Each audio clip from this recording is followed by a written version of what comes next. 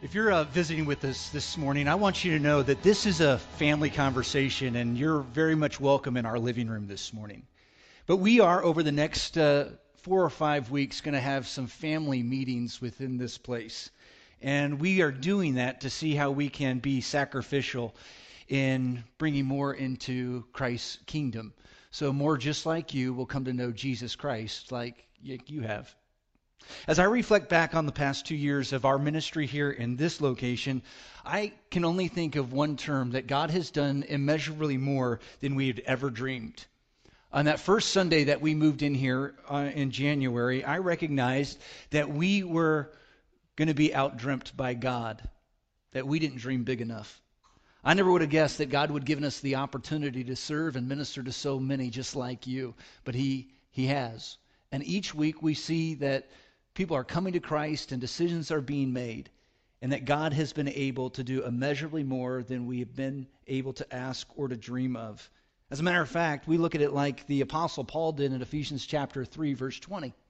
He says, "Now to him who is able to do immeasurably more than all we ask or imagine, according to his power that is at work within us." I think about all the hundreds of people, hundreds and hundreds of people whose lives have been changed, who have come to Jesus Christ and have been radically transformed, who've made deeper commitments to Christ right here in this room. And God has done immeasurably more than we have ever asked or imagined. And that's why over these next few weeks, I'm going to be challenging you and my family to be sacrificial on how we can expand the table so more can be fed the Word of God, and so others can pull up a seat at the table and give their life over in a commitment like you have. God's calling us to do immeasurably more than we've ever dreamed or imagined. And we have high expectations for what God can do because He has done increasingly more than we had ever thought. Why wouldn't we believe that He's going to do increasingly more than we've ever imagined in the future of Bethany Christian Church? And your generosity and your sacrificial gifts are going to be needed so that immeasurably more can know Jesus Christ, so that this community can be won over for Christ. Not so that a building can be enhanced or additions can be built, but because of people like Bruce Alderson, Adam Robinson, Brandy Downs, Diane Richardson, and you. So I'm asking that you make a simple commitment with me today. That is that over the next few weeks, you plan on being in a worship service here at Bethany. That regardless of what the topic is, or regardless of the challenges that are in front of you, that you don't give up on meeting and worshiping God in this place at the time that you've selected, 9 or 10:45. Because over the next 4 weeks, we're going to look at some scripture that's biblically principled about how we can be generous and sacrificial to welcome more into the kingdom. Because the topic that we're discussing is going to be challenging. I understand that there's going to be some people that resist it and push back. This sermon series is going to be bringing into your life some spiritual tension that you haven't felt maybe in a long time. It's going to bring in some resistant points that you've held up to the gospel and to preaching on generosity and sacrificial giving that you haven't felt in a long time. I guarantee you that this sermon series is going to stretch you beyond where you've ever been stretched before. There'll be some anxiety in this room, some discomfort in this room. There'll be some defensiveness in this room, and there'll be some conviction in this room. I sound like a pharmaceutical commercial, right? I mean, warning, this series might cause spiritual tension, discomfort, and conviction. And if it lasts more than 4 hours, you need to call your doctor.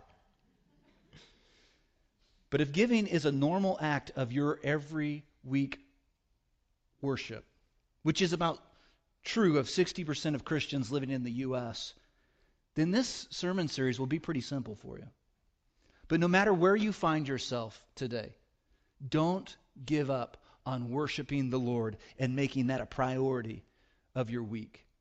The Bible is clear in what it has to say in the subject of finances. It's clear what it has to say in the subject of generosity and stewardship. Do you know there's about 500 verses of Scripture that deal with our faith, on how we put our trust in the Lord? There's 500 so verses on how we should pray and how we should call out to the Lord and how He hears our cries. But you know there's 2,300 plus verses on how we should be generous with the things that God's entrusted to our care, especially things like finances and how we should manage it. Do you know that when Jesus taught in parables, 16 out of his 38 teachings on parables had to deal with financial matters and how we should manage it much wiser and how we should be generous back to the kingdom of God? Now, Jesus didn't preach those things because he was in need of money. Jesus preached those things so that we would be warned that it's money and financial matters that can take mastery over our heart the fastest than anything else in this world. Jesus taught about it often because he knew that we guard our heart in this area with some of the most protective measures than any other subject that Jesus teaches about. One of the teachings Jesus instructs us about our money is found in Matthew chapter 6. Would you look there with me? I think it's important to see the words of Jesus and not just hear them from the pulpit. Matthew chapter 6 in verse 19, the principle that Jesus taught has more to do with the heart than what it has to do with what's in your wallet. And I'm starting this series with this teaching because if we get this principle wrong, we're going to get everything else that's preached from this pulpit in the next few weeks wrong as well. This is an important principle. Matthew 6 verse 19. Do not store up for yourselves treasures on earth, where moths and vermin destroy, and where thieves break in and steal. But store up for yourselves treasures in heaven, where moths and vermin do not destroy, and where thieves do not break in and steal. For where your treasure is, there your heart will be also. Jesus is teaching this simple principle. What you invest in will define your passions. What you invest in is going to guide your passions. Notice how Jesus teaches us. He says, wherever or whatever you spend your money on, your heart's going to be attached to those things. So Jesus' teaching begins with a warning to be wise in the things that you spend your money on. Be wise with the things that you consider investments with your finances. And he goes on to say, it's wisest to spend your money on things that don't have mastery over you, that aren't possessional, that can't be taken from you. You know, there are very few investments in this world that are like that. I can't think of too many investments that have that guarantee not to rust or to wear out or not to be destroyed or stolen. Someone had done some research and said there's 3 things that are going to survive a nuclear holocaust. 3 things that we should put our investment in: cockroaches, Twinkies, and tough-skin jeans. Now, I'm sure they were just joking about that, but there are very few things in life that never rust, wear out, or destroy, or stolen. There is one investment, though, that I am completely aware of that fits that criteria. That's the investment into ministry and the investment into people. There's one investment that I am sure that will never rust, will never fade, will never be destroyed, will never be stolen. That's an investment into God's kingdom. So this teaching can be broken down into 3 things. Number 1, don't be selfish, Jesus teaches. Don't be selfish. Don't store up for yourself wealth just for yourself. Now, that doesn't mean you can't have wealth. That doesn't mean that you can't have money in the bank. That just means don't just be doing it for yourself. Think of others. I have never seen a U-Haul fall in a hearse before. Don't let stuff hijack your heart. That's Jesus' stern warning. Do not, he starts with. Then secondly, he says, be wise in the things that you invest in. Invest into meaningful matters. And third, he says, your heart will follow your money. Now, we think it's always the opposite way around, that if we're convicted on something with our heart, then our pocketbook's going to follow. But that's not true. Our heart will follow our money. The heart follows the investment. This is the core of Jesus' teaching right here in Matthew chapter 6. If you invest into a stock on the market, you're going to follow that stock. You're going to be online and watch it go up and down. You're going to check it out in the paper and see its ups and downs. And some of you in this room, you've invested so heavily into a stock that your mood and emotion changes. As the stock rises, you're pretty happy. But as if the stock falls, you get pretty down and depressed. Some of you have invested into cars. Maybe you've overstretched and invested into a car that you really can't pay for, but because you put it on a 5-year plan, you can now. And you take care of that car. You've always wanted that car. And then you drove too close to the coal bucket, And now you got a scratch on the hood, and you had that sinking gut feeling, I can't believe this has happened. My car, this is the one I always polish and take care of, and you've had a love affair with it, but maybe you've put an overemphasis on the car. Why? Because where your money's at, that's where your heart's going to be too. Some of you have taken so much pride in your home. I take pride in my house. I take pride in my yard. But sometimes we overly take pride in it. Maybe it's not just the house. Maybe it's the location of where we live as well. And have you seen how much money goes into taking care of a house? My aunt gave me some good advice. We were renting a home the first 2 years of marriage, and we told her that we were going to buy a house. She'll say, you'll never have money again, is what she said. That's pretty good advice. She was right. I'm looking at all the things that are upcoming now in my house. I have to get my chimney replaced. I have to get my roof replaced. I've got so many things that have to be taken care of at my house. And my wife wants new floors. I said, we can't have new floors. We're entering a capital campaign. We can't do new floors.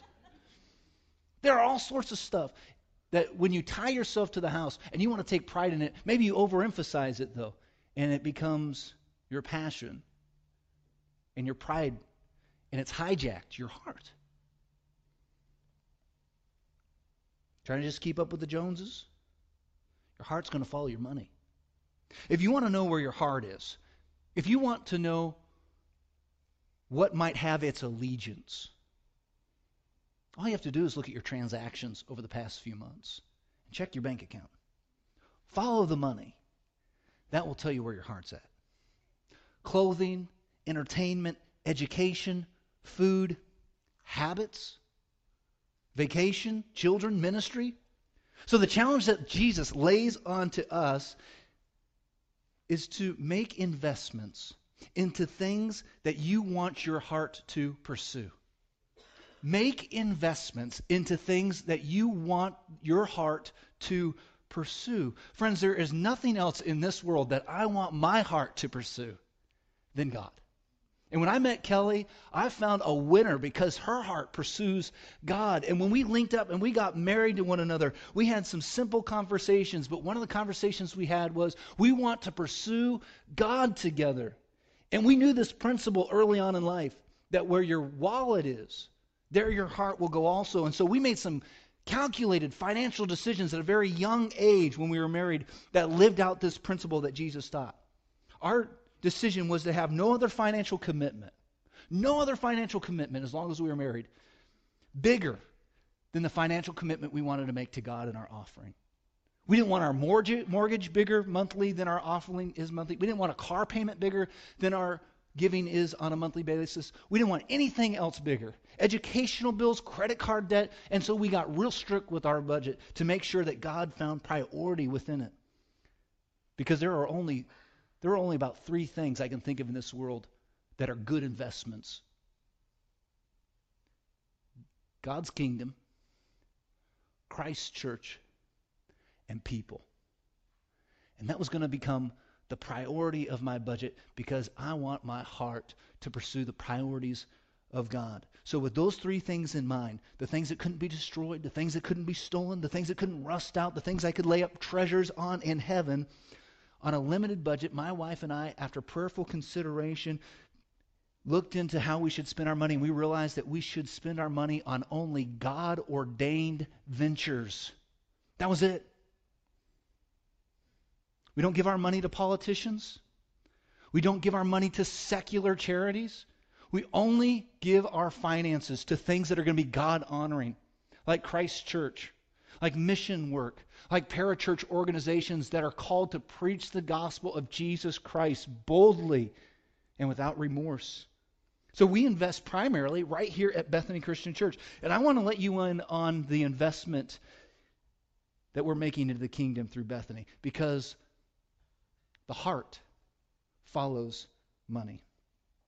At first, I was a bit reluctant to share what I'm about to share with you, because we often think of our offering and our giving as being so personal and confidential. But friends, if that were really true, why is it that I let our local bankers look over how much I give to this church every week? Why is it that I allow my accountant and nearly all of his staff look at what I give to this church weekly?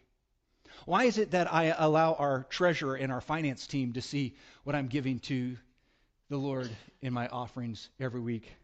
Why is it that I allow the government and the IRS to know what I'm giving to the Lord. And only God knows what they're doing with that information. But yet, the people who need to know my heart don't have a clue. See, all those other people, they don't know my heart. They don't understand who I am at the core and how I love the Lord and love people and want to see them come to Christ. But you do. And I think, why shouldn't I let my faith family in on what should be the most important? I let all these secularists in on my checkbook. Why not let the church in on it? Now, let me say some things with a caveat. In no way do I expect this to be the culture of this congregation. This is a one-time affair, and it only comes from me. I want to encourage you to keep this right here in the family, not out in the world. If this becomes the discussion of your lunch today, you've missed the point and the principles that Christ is sharing with you in Matthew chapter 6. But after praying about our offering and the way in which we make a calculated decision, God had laid in our heart to give this number each week over to the kingdom. And if you're a single income family, we are a single income family. The church probably pays me more than I deserve, but we don't live in luxury. And we make a calculated decision, a prayerful decision, a budgeted decision to each year give the majority of our money over to this investment because it's the best investment that we could possibly make in this world. Young people, listen closely. It's easier to establish the principle of Matthew 6 that Jesus is talking about now when you're young than it is when you're old. Now, as we make this journey together this month, here comes the real challenge. The real challenge is this: how much more am I going to invest into the kingdom? Friends, this isn't about equal gifts. This is about equal sacrifice. This is not about approaching a number or coming down from a number to approach mine. This is about what God's laid on your heart to do. Not equal gifts, equal sacrifice. If you're someone who offers God your finances as an act of worship, this challenge this month, you're going to be wrestling with God like Kelly and I are going to be wrestling too with you. If you're someone that doesn't make offering financial gifts as a part of your worship on a weekly basis, that question mark there is not expected of you. You need to wrestle first with what it is that you should be handing over to the Lord, because our heart follows our money. So what do I do? What do you do? Here's what I'm asking you to do. I'm asking you to pray this prayer with me. God, what do you want to do through me over the next 3 years? You see the question mark there? That's a question mark that Kelly and I will be praying about for some time. We'll be going through this devotional guide along, hopefully, with you starting tomorrow. My wife and I will find some days throughout the week where we can fast together from sun up to sundown. And then the sundown will probably break our fast because I'm a hungry man. But we're going to be going through this for the next 28 days. I know it's going to take sacrifice. It's going to look different for all of us. All of us are going to have some kind of different sacrifice. For some, worshiping God through giving isn't a part of your worship. I think this challenge starts now for some of you. For others, though, it's about sacrifice. You understand it. To make more room at the table, you're going to have to build a bigger table and build more seats. And we all know that takes some finances. And to do that, that's going to take some sacrifice on so many different levels by so many different people. And friends, we're all going to be challenged. And what I'm challenging you to do is to read with me in this devotional guide. Attend some of our prayer events that are scheduled throughout the next couple of weeks. Pray the prayer. Communicate to your spouse and make a commitment. Make a 3-year commitment to what you can do to immeasurably more. See to it that God is going to do some major things through us, and we want to make room at the table for others. This is a defining moment in the history of this church. And you get to be a part of it. In order for us to plan and to make some dreams and to move forward, giving estimates are going to be necessary. Not for our good, mainly for the bank's good. They want us to give them a figure on what we perceive might happen within our congregation. And I'm asking all those that desire to participate in our Immeasurably More campaign to make a commitment pledge after prayer and place it in the offering on Sunday, October the 23rd. I know that this question mark of mine will mean giving some of my extra income. But if I look at my budget, my wife and I have already looked around and said, how are we going to do this? When we did our first capital campaign to get into this building, we had some stocks that went north pretty quickly. Thank God for FedEx and thank God for Boeing. But too bad GM hit the tank because I lost a lot of money in that one. But we were able to pull that out before the financial crunch, and we were able to give some of that money over to what God was doing through us. And this time it becomes a little bit more difficult because those stocks don't exist anymore. So what am I going to do now? Well, I know that I'm able to make a little bit extra income off of some speaking engagements. I know that I'm given an honorarium for the weddings that I perform and the funerals that I do. Some of your funerals that happen throughout this year, they're going to be bittersweet events for me because I'm going to say, oh, so sorry to see her pass, but you know what? She just invested into our capital campaign, which is pretty good. So I know that we're going to have to get serious about what that question mark looks for Kelly and I, and the prayer will be prayed along with you. God, what do you want to do through me? How can we do this? It doesn't look possible. We've already talked about it, that more than likely our Friday night dinners are going to be a thing of the past when it comes to going out to eat for the next 3 years. That's about $40 or so that we can do extra in our giving. The Lord and I, we made an understanding a few months ago that He'll hold out my car to 200,000 miles. He's held up His end of the bargain, and my end of the bargain was, and I'll give the money that we've been saving for another used car over to our Immeasurably More campaign. The question that you might have is, why? Why would He do this? Why should I do it? Why would it be the desire of mine to invest into the ministry of Bethany Christian Church in such a way? Because there are immeasurably more Diane Richardsons who never had security in their faith until they found a place in this room and have now confidence to proclaim Christ and share their heart with complete strangers and get risky with their faith and putting their pride aside to tell others about the generous God that gave us His only Son, Jesus Christ. Because there are immeasurably more Bruce Aldersons in our community who have been in church since the day they were born, but yet are still hungry for God's Word and want that preached to them every week and find a place at the table here, and who love Christ's church with an unexplainable passion and has found a congregation that is true to Scripture, that is authentic in leadership, and has genuine ministries.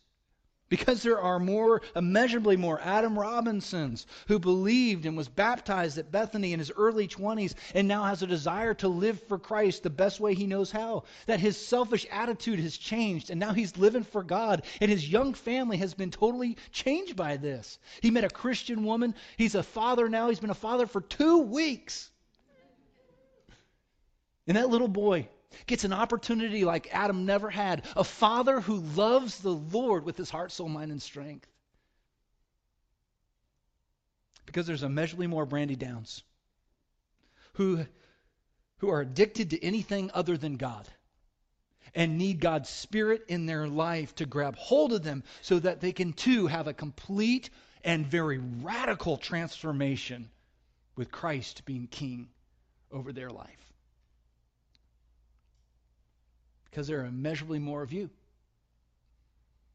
Tens and thousands of you who are in the darkness spiritually, who are lonely and depleted and depressed because they don't have the source of hope that you have. And we're making investments into God-ordained ventures so that God will do immeasurably more than we ask or imagine. Friends, generosity is so important to God. Generosity is at the heart of the gospel message. And if you don't understand generosity, you probably don't completely understand the gospel. If you want to go back to what Jesus originally said about the summarization of why he came and who God is, you can go back to John chapter 3 and you can look at verse 16. The beginning part of that says, "For God so loved the world that he gave." There's the generosity of God. He didn't give us his second best. He gave us his very best. He gave us his son, Jesus Christ. God's love was prompted to give to us, and we are very undeserving people, and yet God said, that doesn't matter. I'm going to throw my generosity out on you. I'm not going to hold back. The Apostle Paul poignantly preached, "For you know the grace of our Lord Jesus Christ, that though he was rich, for your sake became poor, so that through his poverty, so that you, through his poverty, might become rich." Would you read that last line with me, starting from the last comma? So that you, through his poverty, might become rich. Do you notice that word there, might? Why might? Because it's not guaranteed. I've got to receive Christ. I've got to take hold of the gift that's being presented to me and claim Christ and receive the gift of God's generosity. And for many of you in this room, you became rich spiritually because Christ emptied himself out on the cross and gave himself up. But there are some of you in this room today, you haven't received the gift of Jesus Christ. Now, who doesn't receive a gift? Anybody that has a rich uncle that passes away and knows that there is an inheritance that's going to be handed out, goes to the estate meeting there in anticipation of what gifts might be given to them. And God says, I left you an inheritance. His name is Jesus. He's come to solve the biggest problem that you have in life. It's the sin problem. The sin, the things in life that you've done wrong that have kept me away from you. And Christ has come so that when you receive him and lay hold of that gift, the gift that's been offered with complete generosity, you'll be covered by his blood so that God will see you no longer as sinner, but as Tom simply stated, as saint. No, we don't deserve it. But most generous gifts are undeserved. And today is the day to take claim of Christ, to take hold of what has been generously given to you because he became poor so that you might become rich.